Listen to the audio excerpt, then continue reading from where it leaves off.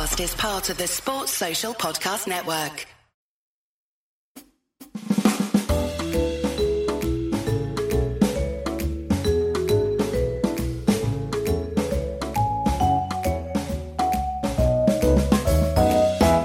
Welcome to the Wagon Wheel Podcast. I'm your host, Jared Kimber, and this show is part of the 99.94 network.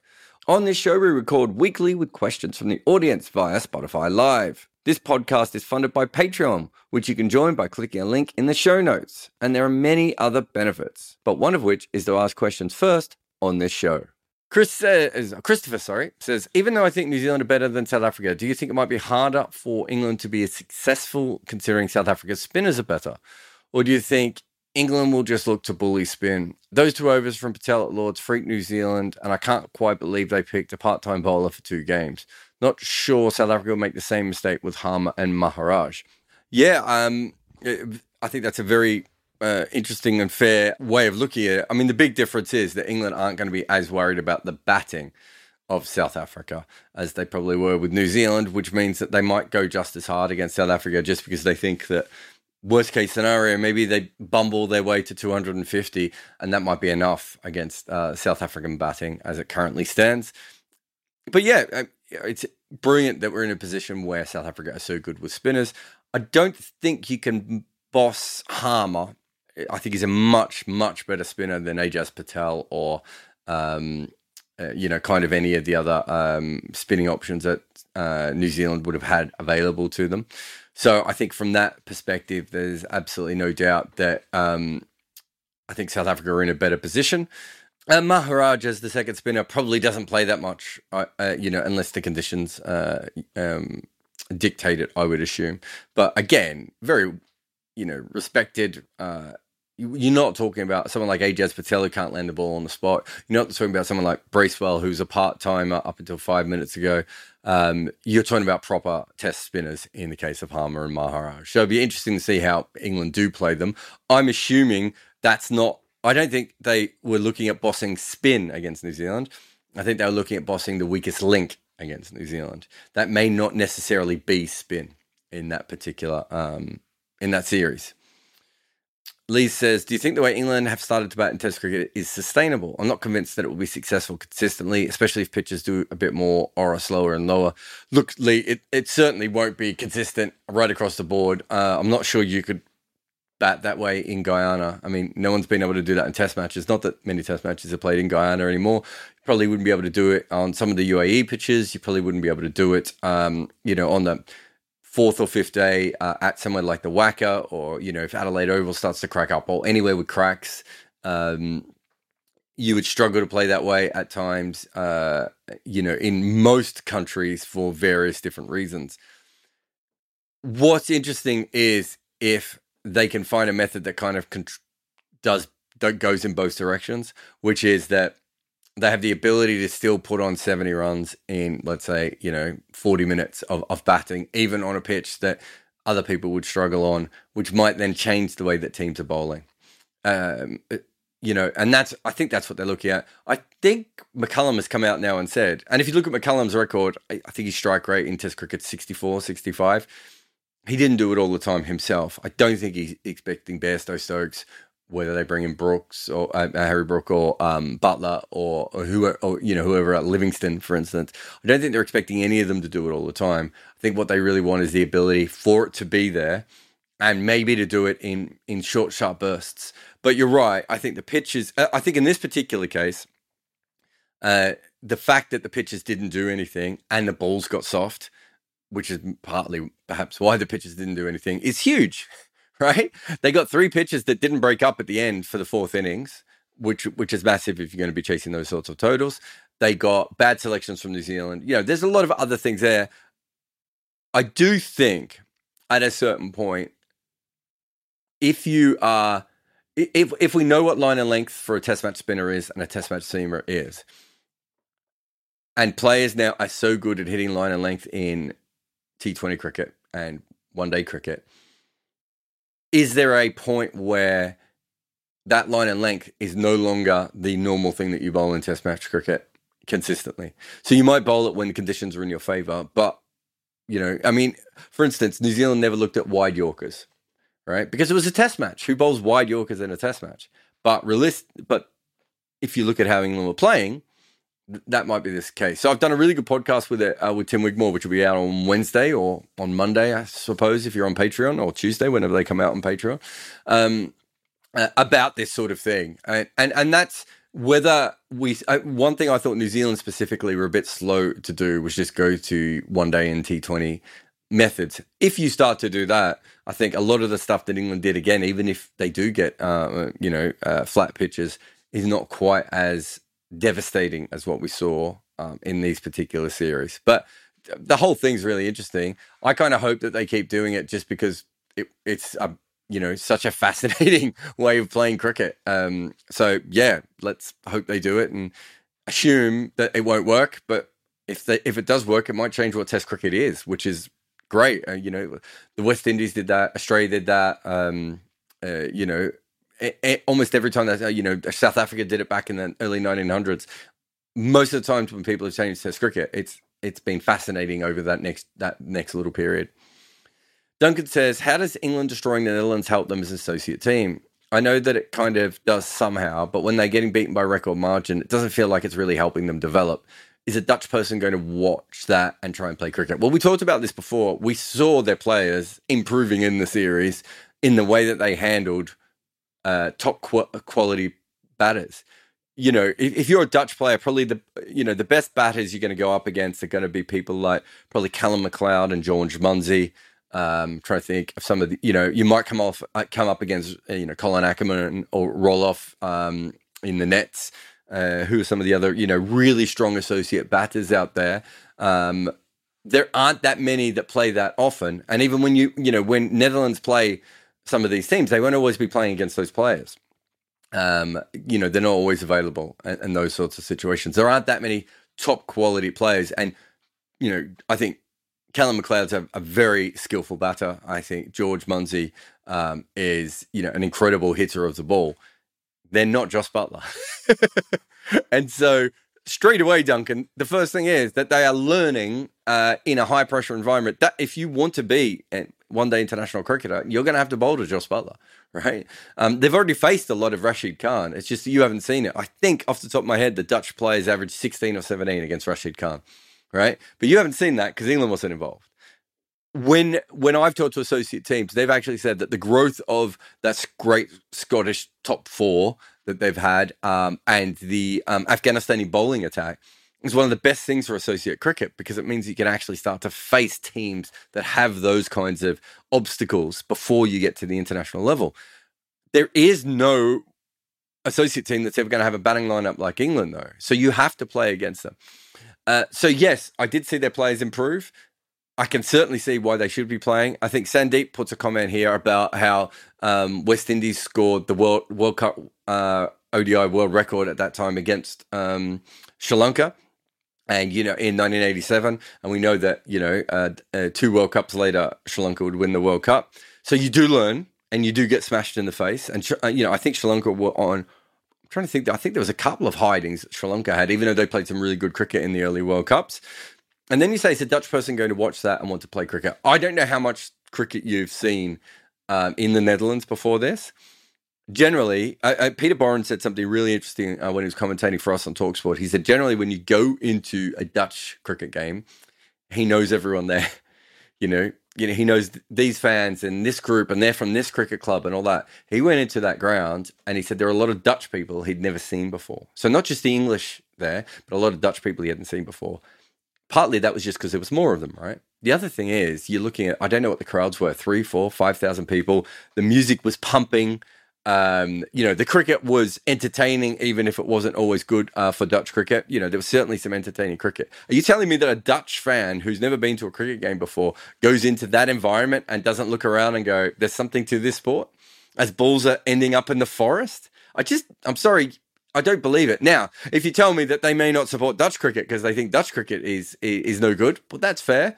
But I thought the Dutch team got better and better. I mean, to be honest, partly just because they were able to pick better players towards the end of that. But I thought the Dutch team just got better and better in that series. And I think it's better for their development. I think it's better for their finances. I think it's better for their fans. Really, struggling to see how this is bad. And you're looking at it from this point of view. South Africa went to Ireland recently and lost. Ireland went to West Indies recently and beat them. We know that a full strength Netherlands would probably in this run of games against the West Indies, against Pakistan, against England, probably picks up a couple of wins if they had a full strength team. That's sadly not available to them. They're not that far away. They've got some very, very good players in this Dutch team.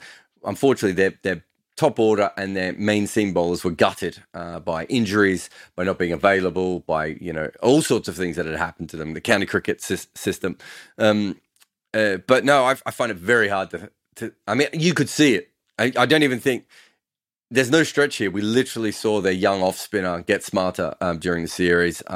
So no, I definitely see that as an advantage.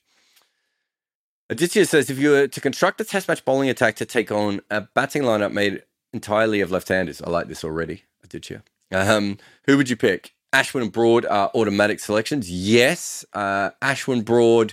I suppose if you need another left-hander, another off-spinner, Lyon is probably the other one who's probably bowled the most to them.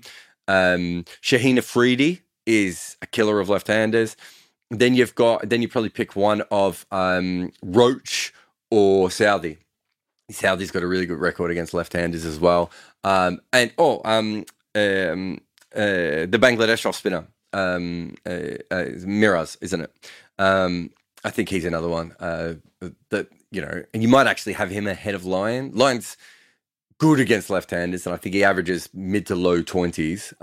But I'm not sure if the Bangladeshi guy might have him beat. I haven't looked at that in a while. But Southey's one of the really, really interesting ones that isn't an automatic name. And Roach. I think Roach has slowed down a little bit against left-handers over the last couple of years, but he bossed them for so long. So certainly he would be in the list there. Left-handers in general don't like left-arm bowlers, I think, as well. Same as kind of everyone. James says, beside the obvious of getting the decisions right, what are the most common and distinguishing characteristics of the best umpires? I think I think now we're getting more and more to a situation in Test cricket, or international cricket, I should say, where the umpires are getting really well trained. There's a lot of like little shibboleths in umpiring that I don't know if fans know about, but with LBWs and if the ball goes up after it hits the pad, that usually means it's going too high, and if it goes down the leg side, it's going that way. All these sorts of little things that I think umpires had to work out on their own for a long time, or occasionally were passed down by senior umpires. Whereas I think now a lot of those things are helping umpires. So realistically now, you want someone who can build good relationships with the players. And that might sound a little bit weird, but I think the authoritarian sort of umpires, I don't think that was ever a very good system. But I think more and more now, there's so, if you're an international umpire now, you're going to have to deal with people from so many different diverse backgrounds. And I think before, what would happen is that the sort of Western umpires would sort of be friendly with the Western players, and the Asian umpires would be friendly with the Asian players. And I think what we're seeing now is umpires being really good at building relationships with players, even if they don't speak the same language, but building a relationship with them on the field. I think calmness is a very important part of being an umpire. I also think this is going to sound a little bit weird, but also a lot of the umpires who are very, very good have a encyclopedic knowledge of the laws. We've seen some pretty big mistakes from umpires of recent times. Finding that sort of person who has a calm personality, who likes building. Murray Erasmus is such a perfect modern umpire, because Murray Erasmus is the sort of person who, if he sees someone in cricket, he'll say hello. He's always building relationships with people. He's incredibly calm, and I think that's a really important part of being an umpire. And then on top of that, he knows the laws, very, very well. That's kind of the things that I would be looking for in most umpires, and I would say. Azayad Ahmed, sorry. What are your thoughts on double headers for T20 internationals? Considering the size of squads and squeeze on calendars, do you think it's feasible? Do you mean if you mean playing two games in a row? I don't think that is ideal. It's interesting because it works so well on finals day in England, I suppose, but I suppose there is a break for at least one of the teams there. No, I just don't see it as being something that we need to do. What I prefer is literally having, I don't know, what would you have? Thursday, Friday, Saturday games, or Friday, Saturday, Sunday afternoon game, or something like that. I think if you're going to play T20 internationals, I think you can certainly do them in those kinds of patterns. I don't think you need the full day off in the way that you do for a one-day game. Or maybe what you do is you go, Friday, Saturday, Monday game, or whatever that may be. Wednesday, Friday, Saturday. But I don't see that much that we'd be getting out of playing back-to-back T20 games, unless I'm missing something obvious there. NFL Sunday Ticket is now on YouTube and YouTube TV, which means that you can stay close to your team even if you don't live in their town. Like, maybe you're a Raven who married a Seahawk who got a job in the land of the Falcons. With NFL Sunday Ticket, you can watch your team's out-of-market Sunday afternoon games no matter where you live, because you shouldn't have to change teams even if you change towns. NFL Sunday Ticket, now on YouTube and YouTube TV. Go to youtube.com/presale to get $50 off. Terms and embargoes apply. Offer ends 9/19. No refund. Subscription auto renews. Rhubarb says, what do you know about how spatial data from matches is collected? Where the ball's pitched and Wagon Wheel. I assume the best data comes from Hawkeye, but I'm specifically curious about how Opta and Sports Radar get their data. I've seen some Opta soccer videos where they pay people to click boxes on a pitch map. Do you know if these companies do the same? Yeah. So Hawkeye does all. So for CricViz and for the TV companies, I suppose they get all their data via Hawkeye. So that tracks the ball on the pitch. Everything else, as far as I'm aware at the moment, and happily be proved wrong, but I check in every now and again. Everything else is done manually. So where the ball goes, even where the fielders run to, although that's not tracked as much, although I assume a few teams are doing that at the moment, is all done manually with literally. So when I sit next to Opta people, that's what they do. They say this is where the ball has gone from here. And they literally just put it down on a map. And so it's a bit, the data's not perfect. It's not far away. I've been able to check what pitch map sort of stuff Opta do compared to Hawkeye. It's not as exact, and obviously it doesn't have the, the ball going up, down, left, right, and all that sort of stuff.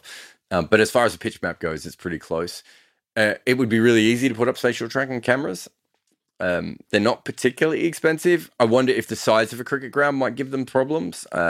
It's a lot bigger than a baseball field, for instance, or a soccer pitch. But realistically, that's what we should do, and it's a massive step forward. I think I first wrote about it in 2017. I talked to the Big Bash people, and they were like, yeah, let's do it. I talked to the 100 people, they're like, yeah, let's do it. No one's done it.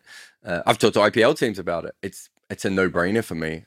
You could learn so much with spatial tracking cameras, which basically allow you to, there was a really interesting one the other day where Kumar Sangakkara was talking about Ben Foakes. And Ben Foakes has a fairly poor catch ratio in Test cricket so far. And when Kumar Sangakkara, and you got to remember, Kumar Sangakkara is friends with Ben Foakes and probably instructed him on wicket-keeping when he was at Surrey. So he's got skin in this game. But he was like, that just doesn't track for me. I've seen him. I think he's the best wicketkeeper in the world, which I think he said publicly. He went and looked at all the drops. And what he said was a very high percentage of those drops were catches that other wicketkeepers wouldn't have even got a glove on. What Ben Foakes was doing was moving a lot further than a lot of modern wicketkeepers do. And therefore, he had a higher drop percentage than other people, but also was catching a lot of other balls quite easily that other wicketkeepers would be dropping because they'd be diving for. We can track all that with spatial tracking. We don't need Kumar Sangakkara to go and, we always need Kumar Sangakkara, but we don't necessarily need him to do that.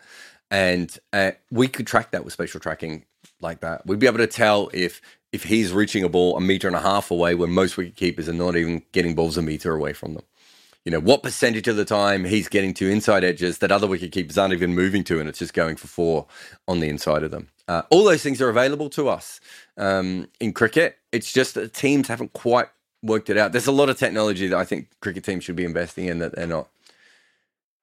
Will says, can I claim to have scooped the Owen Morgan's retirement in last week's question? Yeah, I think that episode just went up on YouTube like after he retired. So, it was a decent question. I didn't see it coming, but I'm not surprised by it. If those two things make any sense. After, I can't remember if it was at the IPL, but when he was talking about his form, I think he realizes that he sort of is what's the best way of putting it, but like a spree batter. He gets his runs in big chunks. It might be a year and a half where you can't dismiss him, and he makes an absolute ton of runs. And I think that there was a part of him that was thinking that this was just another blip and that he would be able to work it out. And that might still be the case. So I certainly think that he probably gave himself as much chance as possible to make runs again. And when it didn't happen, perhaps he was thinking it wasn't worth it. Also, I remember talking to Graham Swan about the 2013 and then the 2013-14 Ashes. So there were 2 Ashes in the 1 year, the mega Ashes, as no one else called them other than I did. And I remember talking to him and I said, if that was in 2014, 2015, you would have retired after 2013. He was like, yeah, definitely. But when you put all those tournaments together, sometimes, and if you look at Owen Morgan, he would have looked at it and been like, oh, there's 2 World Cups close together. I think in the last World Cup, if there hadn't been another World Cup for another 2 years, I think Owen Morgan probably just goes 2 years' time. That's too far away. But I think he looked at it and was like, oh, it's not that far away. I can probably, and then it just he hasn't been able to get back in, and bat the way that he would like to bat. Will's got another idea for a format for a Test Cricket League. 2 divisions of 7. Every side plays each home and away. Well, this is the original ICC one, so it's not another idea. Match weeks between December and March, June and September. The gaps are used for T20 franchise and ICC competitions. Yeah, we're kind of already moving towards that, but yes. The completion of the league takes the next block to allow for bigger sides to organise bilateral series. Yeah, I mean, so this is more or less what they tried to get up 4 years ago at the ICC. At that stage, the BCCI didn't want the window, which is kind of ridiculous because the window kind of came anyway. Obviously, that's changed a little bit, and I think they're much more open to the window now. The 2 divisions, everyone plays each other home and away is a problem for India, Pakistan. May not always be a problem, but certainly at the moment would be a bit of a problem there. But originally, that was what it was going to be. 2 divisions of 7, Sri Lanka, West Indies, maybe South Africa. Maybe, I don't think New Zealand, but Sri Lanka and West Indies were not happy because they thought that it would be on the chopping block. Well, that's professional sport. If you're not in the best 7 teams, this is how it goes. I push it further. I think it should have been 3 divisions of 7. So you had the, top 21 and 2 teams going up, 2 teams going down. They're not going to do that. I think that what the current one on the table last time I talked to anyone was 2 divisions of 8. Is what they're more looking at now. Again, just think Bangladesh, West Indies, Sri Lanka are going to be against that. But, they should get better at cricket. That's the aim, right? Like, that's what elite sport means. I've said this a lot of times. South Africa and Australia and England shouldn't get to qualify for the elite version of Test cricket because they played it in the 1800s. They should get to qualify for it because they're still really good at it. And I think that's a huge problem within our thinking of our sport. It's this idea that once you're there, you're great. And it's like, well, once you're there, you might not be great anymore. And I think that one of the best things that happened to West Indies cricket of recent times was almost not qualifying for the World Cup. Really did wake up a lot of people in West Indies cricket. There's a lot of smart people there, some great coaches and obviously Jimmy Adams is very good. And, Ricky Skerritt coming in as chairman. I think there's been an influx of smart people. Johnny Graves as a CEO. But I really think that scare was something that's what you need, right? And your system, what the ICC have tried to do, certainly is something that I think if we're organising a sport properly, that's what you would do. But We don't organise a sport properly. We play cricket. Ian says, does Morgan's retirement raise a realistic prospect of Alex Hales coming back into the England side, or just another round of discussion about him before he doesn't get called up again? I don't think Morgan is the only reason that Hales is not in the England side. I know that's a fairly popular belief. It's certainly not been something... I'm not saying Morgan didn't play a huge part in it. And there's a lot going on with Alex Hales and throughout his entire career that has not been made public. When you talk to players, Alex Hales has certainly upset a lot of people in cricket, from administrators to coaches to players. As far as ball striking goes, there's no problem with him in this side. The only thing is, at the moment, it's probably the good bloke rule at this point that is keeping him out. I'm not saying he's not a good bloke. But the good bloke rule is, or whatever they call it, the no dickhead policy from New Zealand rugby, is when your team is that strong, you can afford to keep out someone who is seen as a problem. Now, I have an issue with this because, what's to stop them thinking I'm the dickhead now, right? Or you're the dickhead now, Ian. Not that I'm saying you're a dickhead, Ian. You may be a dickhead, Ian. I think I know you well enough to know you're not a dickhead, but let's just put that out there. And certainly, I think, that's where that sort of thing becomes a problem. But if you look at English cricket and you look at what Phil Salt did the other day, and you look at that, if you look at the T20 side specifically, they've probably got 5 guys who can open, right? And so I'm not saying maybe Alex Hales has a slight bump on some of those guys, but some of the others he doesn't. So I'm not expecting him to come back into the fold, but it would be interesting to see where he goes from here. Because if he ends up dominating the PSL and dominating the IPL and, and maybe even leaving English cricket and dominating all those leagues, and they don't win a bunch of tournaments, then maybe, it becomes a bigger thing for Alex Hales. But I don't think Owen Morgan specifically leaving changes as much as other people might think. All right. Let's get to the room. Manam, are you there? Yeah. Can you hear me? I've got you, mate. What's your question? So I actually just read the news that Bumrah is going to be captaining India for the test match tomorrow. Mm-hmm. And I wanted to know your views on what position, maybe a bowler, a batter, an all-rounder. What position do you think is best suited to be a captain? Best suited... Yeah, sorry, you can go. No. Best suited to become a captain is a number 8 who doesn't bowl. So a specialist number 8 batter, no pressure on them with the bat, number ball. I mean, if you're being honest, that's the best position. Every other position has compromises. Batters don't always really understand bowlers, for instance. They don't understand the physical limits of bowling. They also don't understand that if they put a fielder in a particular position, that will affect the bowler's line and length more. Put it this way. If you put 4 slips in and you've only got 2 guys on the leg side, and you keep telling them to bowl on off stump, they won't. They'll bowl outside of stump, right?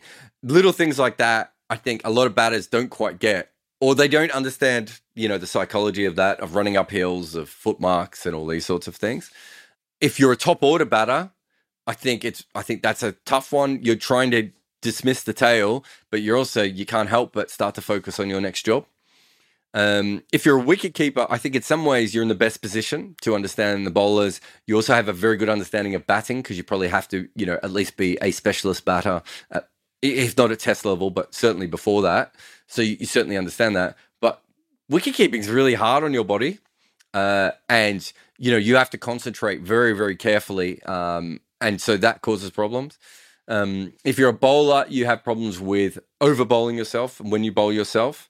And in the field, again, a bit like an opening batter, there are times when you are probably thinking about your bowling to the detriment of your captaining.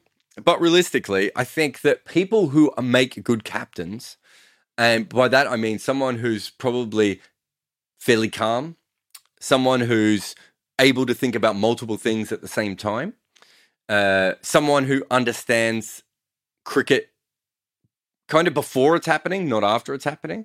All those sorts of little micro skills that involve in captain. If you have them, it doesn't really matter what position you play in because you already have those skills. The ability to understand what, empathy, to understand someone's backstory, even if it's different to yours, to plan short-term and long-term all at the same time. All these sorts of things that good captains probably possess naturally. It doesn't really matter what your job is at the end of the day, because if I had a specialist number 6 bat who didn't have any of those skills, but was a senior person, so you gave him the captaincy, and then someone else is like, I don't know, an all-rounder who bats at number 5, but also has to bowl 25 overs a game, right? And they're completely overworked. That person's probably still going to be a better captain than the specialist number 6 who's thinking about it more, just because they don't have any of the natural instincts that are required. So I think it's a bit of a nonsense question, not your question specifically, but if I'm looking at a cricket team, I'm never thinking to myself, which I'm going to give it to a batter first and then a wicketkeeper and then a bowler. If I'm working with a cricket team, I'm like, who's the person who's going to get the most out of the team off the field, who's going to work the hardest to know the most on the field, and then who's going to read the game best and be a calm influence when we need one. My last thing would be, what's their role within the team? Thank you. Beautiful. Thanks for your question, mate. That was a really good one. Who's next? Keshav, you there? Yep. Hi, Jared. How are you? Long time. Very good. What's your question, mate? Yeah, so Morgan got retired yesterday, so, he won England the first 50 over World Cup. So that got me thinking that the format in which, he turned it around for England from 2015 until now, and now when you look at the domestic circuit in England, the same 50 over format is being sidelined for 100, right? This year, both of the competitions are going to be run along at the same time. So it's kind of a blessing in disguise for all those second 11 players who would get the chance to play the 50 over cup, but most of the first choice players would be there in the 100. So I want to know your views. Is it being treated fairly, this 50 over competition? Basically, the format where England actually turned it around and brought back the viewers to white ball game? Well, I'm not sure they brought the viewers back to white ball game. I'm not sure the ratings have gone up. The crowds for white ball games in England have always been pretty high, so I'm not sure England did that. The actual revolution of English cricket probably starts in 2016, so in the T20. It's the fact they won the World Cup is quite interesting, but if you look at it, it's the 2016 World Cup where they have the revolution. I mean, Craig Brathwaite rolls his ankle or mishits a ball, and England win that World Cup. They were probably not quite as good as West Indies, I thought, in that tournament, but not far behind at all. So, that revolution was a dual revolution. It wasn't just one-day cricket. You're basing that on the fact they won the World Cup. Whereas I think they've been just as good in T20 cricket as they have been in Test cricket. In one-day cricket. Although I think they changed one-day cricket more than they changed T20 cricket. So I think that is worth mentioning. I thought that after the 2015 debacle and how they got exited early after Bangladesh lost. So right after that New Zealand series at home, the 50 over series, I thought that's where the turnaround started, which then seeped through to the T20 format. That's what I thought. Yeah, but you keep talking about them like they're separate. They're not separate. It was a white ball system, right? You can have a look at it. It goes right across both formats. In fact, they did a very similar thing in both formats. The only thing they probably didn't do... No, actually, I would say it's almost identical. They tried to bat as deep as possible. They tried to have a fast bowler who could bang the ball into the pitch in the middle overs to try and control the run rate a little bit more and get some wickets for them. And they unleashed their batters at the top, but with guys in the middle. So that's what I'm saying. There's no separation between these two methods. They did the exact same thing in one-day cricket as they did in T20 cricket, sorry. And so the revolution is not a one-day revolution. It was a white ball revolution. And they kept mentioning that over and over again. They never talked about having a one-day revolution or a T20 revolution. It was really about a white ball a system that would work for them. And they happen to have the same in both, probably just because of the players that I had available to them. Look, one-day cricket has been... I mean, how many... let's be really honest. How many domestic white ball 50-over competitions in the world are taken seriously now? All right? So Australia bung theirs at the start of the year. It's not really a big tournament in places like the West Indies or South Africa. We don't talk much about any of them in India anymore. So it's kind of the same everywhere. And if the white ball skills work across those systems, there may be a time when there will be teams who take their white ball domestic series very seriously, and they might have an advantage over other teams. That's possible, I suppose. But I don't see many people in the world taking it that seriously. And as it currently stands, I don't see that affecting England. Maybe it will going forward, but I don't see that as affecting England. What about the players who get to play the tournament? I mean, at one hand, they'll be thinking, oh, come on, nobody's watching us. Everybody's watching the 100. So even if we do perform well, we don't really know that these performances will be awarded with a place in the team or something. You're talking about all domestic cricket when you say that. You say that about almost any domestic league in the world that's not a franchise T20 league, right? Those sorts of players, if they smash it around in the 50-over competition and they're potential players for T20, then they'll go to the 100 or they'll go to leagues outside of that. If they're really good players who boss it in that white ball league but maybe aren't T20 players, then they'll get paid more by counties in the future because they'll bring counties success in that level of white ball cricket, and they'll bring crowds in, and it may also translate to red ball cricket. There's no downside to that from the players' perspective. It's helped a lot of I think half the Scottish team picked up contracts last year. I think some of the Dutch players might get some extra games as well. There'll be players who have slipped through county level who will get opportunities in those sorts of leagues as well. It's only a problem if players, and this is around the world, don't know how to play one-day cricket anymore. I think the best example of this was Nicholas Pooran, who basically told me during the 2019 World Cup that he didn't know how to play in one-day cricket because he'd never played any of it. I think he might have played a couple of games for Trinidad and Tobago. I don't think he might not have even played any. Then he played T20 cricket. And there were things he had to learn back. But most players have played 50-over cricket professionally, at one stage or another in their career, and they get the concept of it. I don't think we're going to get that many Nicholas Purans, but maybe we will. But also, Nicholas Pooran absolutely was outstanding at the 2019 World Cup because he still had the skills that were needed to be able to play. So maybe he didn't have the experience and the knowledge, and he could have been even better if he had that, and he certainly suggested that, but he was still really good. So I'm not too worried about that. Thanks for your question, mate. Antis, you there? Yeah. Can you hear me? Yeah, I've got you. What's your question? So I've always been curious about the LBWs. Before I had that, I was wondered why the pitching outside the next stump was that is not considered with crowd. So when I still don't understand is why does the impact matter? Like if the ball is the contact of the ball of the side is outside off stump, but the ball is still going to the stumps, why should it not be considered up? That is, so what is the logic behind that? Yeah, I mean, I don't think if we took that law away, what we might get is bowlers going even wider on the wicket, and it would make it a lot harder for the umpires, I think, in general as well, because you're now talking about balls that are hitting. I think my guess would be that law partly exists to make it easier for the umpires. If you've ever watched someone who,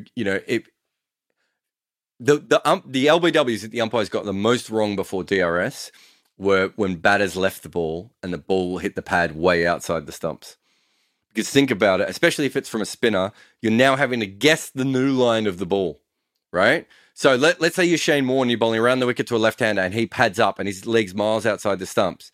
That's no longer straight on the way that we're looking at the ball. You'd have a better view of that if you were standing at cover than you would if the umpire. So I think that is probably part of it. And also, I think at the moment, there's a fairly good balance.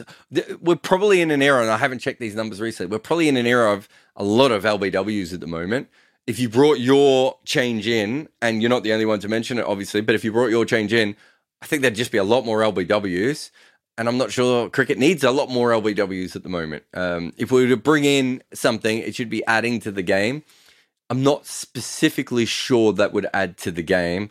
Also think that umpires would just make a lot more errors in those decisions, just because it's a lot easier to tell if the ball hits inside the line. Make sense? Yeah. Cheers. Thanks for the question. Great question. Oren, are you there? Hi. Hey mate, what's your question? If you have to write another cricket book, what would you write it on right now? I might write it on baseball right now, Oren, to be honest. But that's just because I'm a bit obsessed right at the moment. One of the big cricket books I've always wanted to write. So I've been asked to write a few of recent times. There's a couple of players that I've talked to that I think played quite interesting careers that I think could help people inside and outside of cricket and inside and outside of professional sport. But it's very hard to get the player to be as honest as I would like them to be. So I've certainly had some conversations there. One of the great stories, Aaron, that I've never been able to tell is the story of the 4 leg spinners of South Africa. So you've got Reggie Swartz, Aubrey Faulkner. Oh God, I can't remember the other 2 now. White, and I'm missing one. The other guy. But their stories are incredible, and they'll never probably be told, especially within South Africa, because of the racial component, which is very fair. And I think you'd have to cover that in that story. But the 4 of them, between wars and sickness and wives and alcoholism and bad fathers and all these different things they went through, I think it would be an incredible story to weave the 4 of them together. Also, what they did changed cricket. They made South Africa a legitimate team, and which helped us get more and more legitimate teams. And leg spin, I mean, you can track that all the way through to today, right? That's probably another one. I've got a really, really good story, which I don't know if it's a book yet, but I've been working on for some time, which is an incredible story which involves crime and cricket, which I would love to write. There's another one, maybe it's not a book, although it might be, about a young Tamil player who took his own life, which I would love to write about, and we'll hopefully get around to finishing that one day. I'm trying to think. And then, I think Cricket 2.0 was really good. So Tim originally wanted to write that with me and then ended up with Freddie, which probably worked better for the book. But I think there's still some untold stories about how much cricket has changed over the last couple of years. And I think that's a really, really nice book, but I'd like to do a different kind of version on a similar sort of thing. And then I think the other 2 books for me would probably be The Rise of Afghanistan Cricket and The Rise of Women's Cricket. I'll be honest, having said all of this, I don't think I'm going to write another book for a while. But I think those are the other ones that would be really, really interesting. I think with Afghanistan, it might be a bit tricky to get back there. I was asked to go back there a couple of times, but it's never quite worked out. And it's not an easy trip for a very pale-skinned dude to make. Yeah, I think those are the main ones. But thanks for the question. What else we got here? Akila, are you there? Hello, can you hear me? Yeah, I've got you. What's your question? Yeah, you mentioned before that pre-World War II first-class cricket was quite well known. I was just wondering about the Cambridge-Oxford University cricket. The reason I ask is that G.H. Hardy, a famous mathematician, studied at Cambridge, and he was a big cricket fan.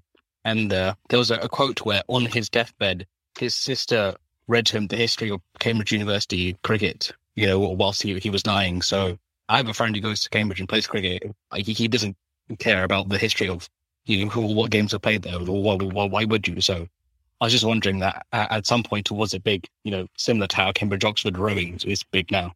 Was it that big? Yeah, I'm wondering if it was as big as the rowing. It's certainly not as big as the rowing is now, if that makes sense. And what I mean is, the rowing has gone on to be an international event, hasn't it? Americans watch the rowing, don't really understand it, but it gets broadcast around the world. I don't think the Oxford-Cambridge cricket was that big. There's been some really good cricketers come through there, though. And so there was certainly a time when it was given more prominence. I would say it was probably more along the lines of the Eton Harrow game. Maybe, I don't think it ever quite got to that level. For those who don't know, Eton Harrow played at Lord's for, I don't know, 170 years maybe. And Middlesex women never got to play at Lord's. I was going to say a fun fact. That's probably an unfun fact, isn't it?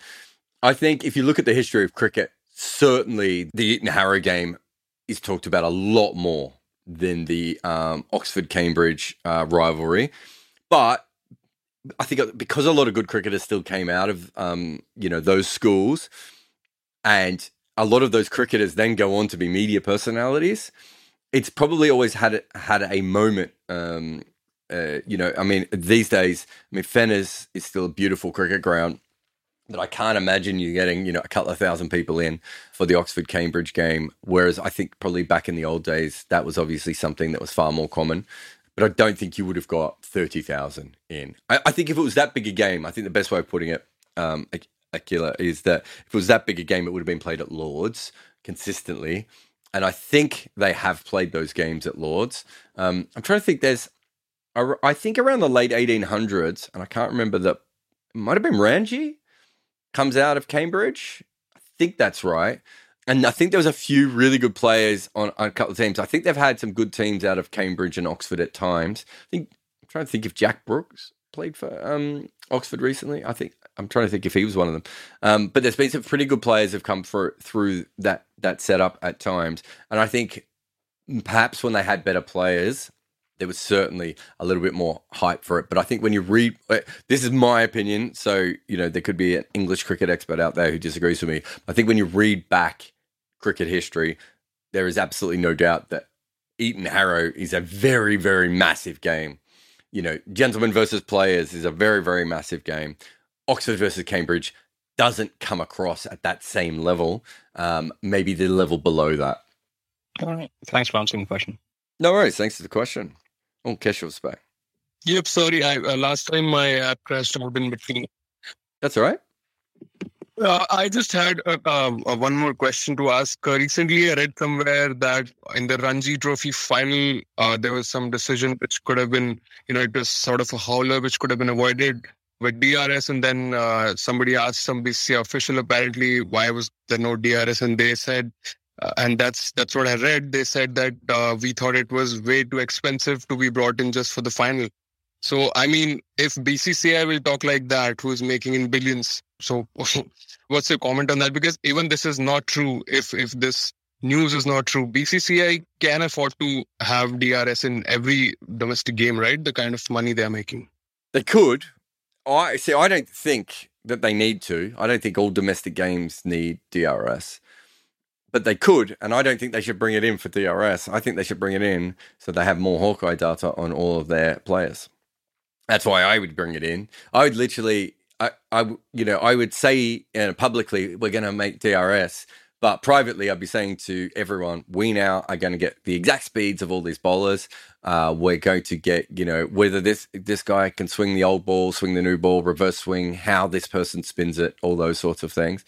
That sounds, I'd be surprised. I can't think of, they don't use DRS in county cricket, and I don't think they use it for Sheffield Shield finals. So I think they're thinking about it in a very old way, which is, well, it's never needed it before. And just because this game is, broadcast in a better way than our normal games are broadcast, we don't particularly need it. But if I was working for,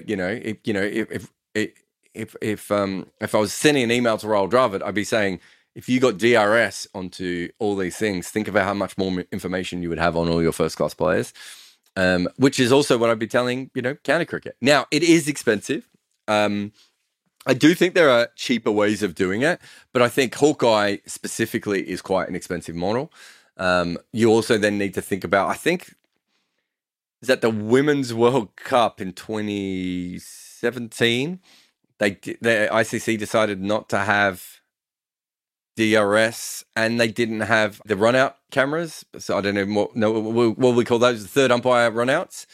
So and a lot of the associate cricket, I think the West Indies-Scotland game is that's probably a multi-million-dollar game for West Indies and Scotland before the 2019 World Cup. And Richie Barrington gets done on an I think it was Richie Barrington, got done on an LBW, just before the rain came down. You're talking about a game that could cost Scotland between $2 and $5 million, right? Maybe more than that when you think about, what might happen into the future. And it's not being decided by technology that the ICC can afford.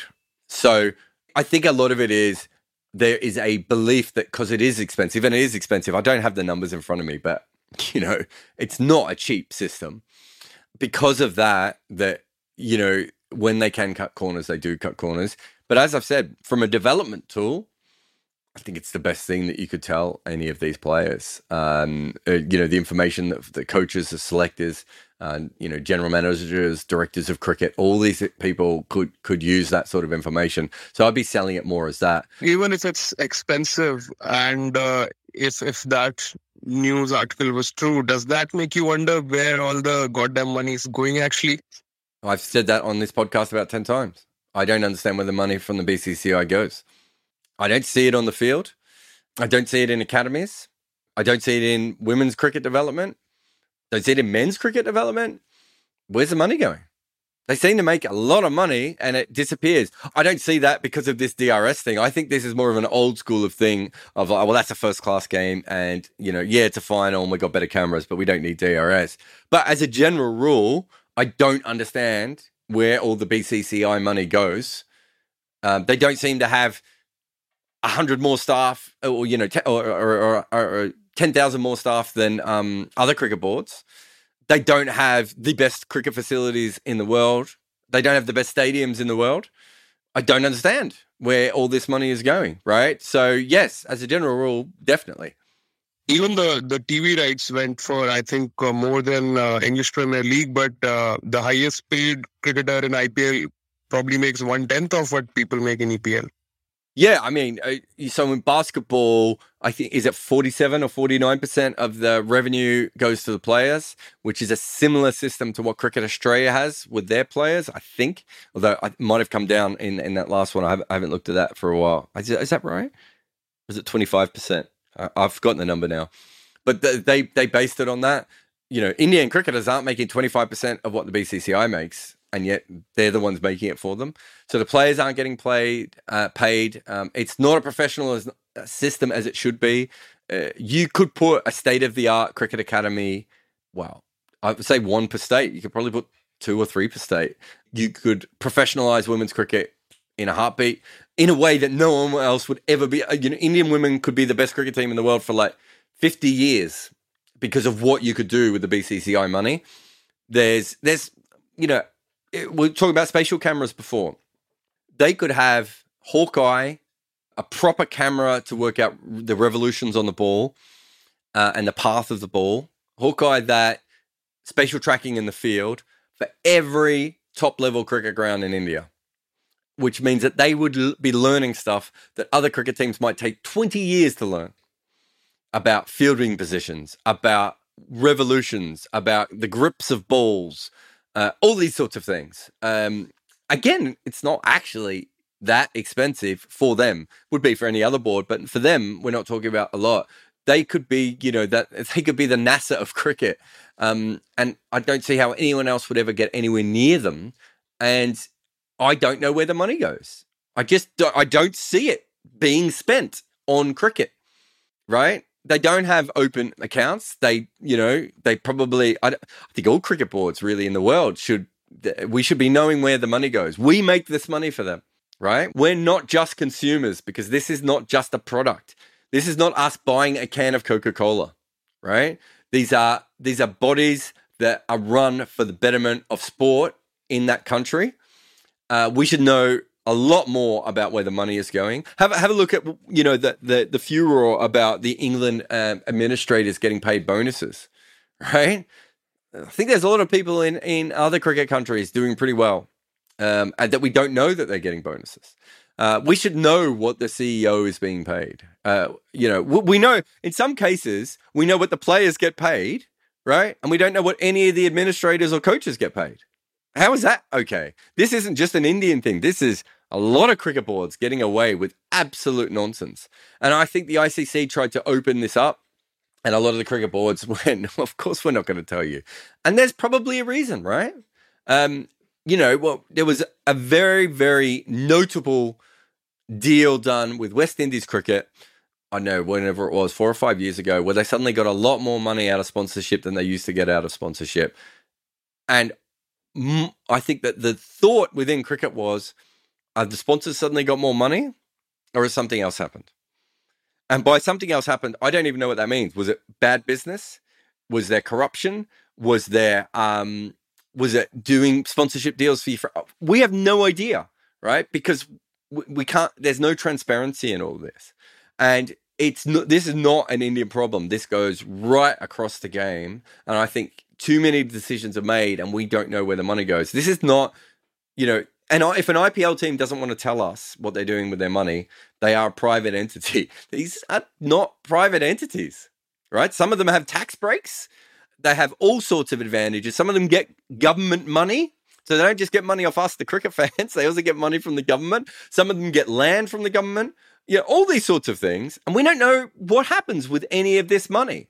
And I don't think it's acceptable. And it's never been acceptable. It's just that, in the old days, it was run by gentlemen and we had to accept their word, except for the fact that we knew the old gentlemen were absolute grifters and grafters. And, there's a reason why Kerry Packer found it so easy to do what he did. It's because he paid the players and the players weren't being paid. The money back in those days was not going in the right direction. And I've got no problem with... So a few years ago, the ICC, they took out every chairman. I think it must have been for the 2000s test at Lord's. They took out all the chairmen of all the boards, of all the major boards, first class to attend the test. If you're a chairman of a cricket board and the ICC wants to pay for that, I'm okay with it. But my understanding was, and I could be wrong here, that the families also went out. Now, the only reason we found out about that is because it was leaked by one of the chairmen, I think, or someone involved in one of the boards. The ICC shouldn't be spending money like that. If someone wants to go to the test match and they want to stay in the hotel, that's fine. If there's a deal to be made, I do deals sometimes with cricket boards, with a lot of my employers. And this includes Cricket Scotland, where I wanted my family to go out. Cricket Scotland didn't spend any more money on that, but what they did do was make sure that I had a room that was of a size where I could get that. Like, that's a fair thing to do for your employees and all that sort of stuff. But I think it would be very fair for Cricket Scotland to say, any Scottish person should know if my family members are getting paid for by Cricket Scotland. And that goes all the way up to these boards that actually have billions and billions of dollars. And we don't know anything. And if that's part of it, that's fine, but make it public. Okay, so the Australian cricket team goes out and they travel and they get extra big rooms if they have a family. That seems like a fair thing, but we should be able to know that is part of their employment rights. But we should also know if the administrators are doing that and the coaches are doing that and the officials are doing that. We should know where all the dollars are being spent. And at the moment, we know the big name things and we don't know anything else. So the entire system is shithouse, is the best way to put it. Do you think, just the last one, do you think these things are subjected to a right to information? Like anybody could put in a petition in a court and they can actually acquire all this information? I don't know about that. I would say no, just based on the fact that no one's done it. But I don't know. Cricket boards are so different from country to country as well, like, as the laws are, and the way these things are set up. So I personally don't really, I wouldn't know that, but I would say in some countries you would be able to find out more information. I think in Australia, maybe New Zealand, the finances are quite clear. I think we know in Ireland might be another one that it's quite clear where the money is going. It doesn't feel like there are that many other cricket boards that are out there that are doing a similar thing that I'm aware of. There's so many cricket boards. There might be some that are doing slight things like that, but it might be a case in certain countries we can get more information out there. But then you also need, it would probably take more than a cricket writer to be able to go through those sorts of documents, because those are not the sorts of things that we generally, as cricket writers, would have to do. And, when I've been given documents, I kind of have to find experts to have a look at them myself. So, it might be the case that it's possible in some countries, but the cricket writers are like, I've seen them and it didn't make any more sense to me than it did beforehand. I can't answer that one. Thanks so much for your question though, mate.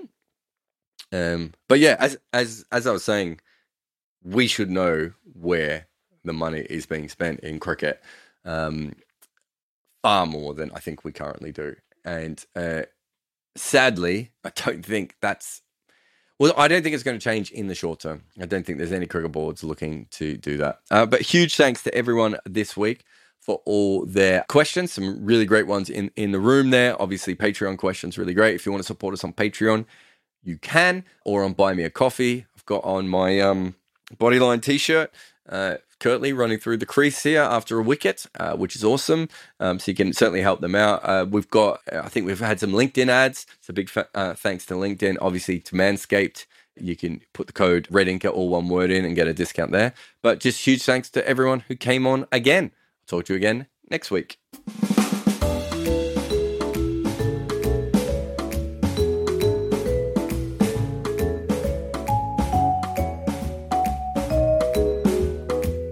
Thanks for listening to Wagon Wheel on the 99.94 network. For more information about us, go to 9994dm.com, and you can also sign up for our beta launch. And if you have listened this long, you probably like what we do, and that is great. So please rush over and support us on Patreon, which has many extra advantages the podcast doesn't have, like asking earlier questions. And if you want more content, well, I have good news for you, because we have a lot of things. You can follow us on YouTube, where we make all kind of crazy stuff like complete history of New Zealand opening batters and how Kagisa Rabada was dismissed from a zombie ball. We do a similar thing on TikTok. I also have an emailer that sends out a couple of columns a week, and we run another podcast called Double Century on the history of cricket. Red Inker is made by me, Jared Kimber. Nick McCorriston is our sound maestro. Mukundra Bandreddi presses record on the videos and then falls asleep. Orajossi Sempati makes the podcast into video gold. And Shubhankar Bhattacharya makes pretty graphics. Sports Social Podcast Network.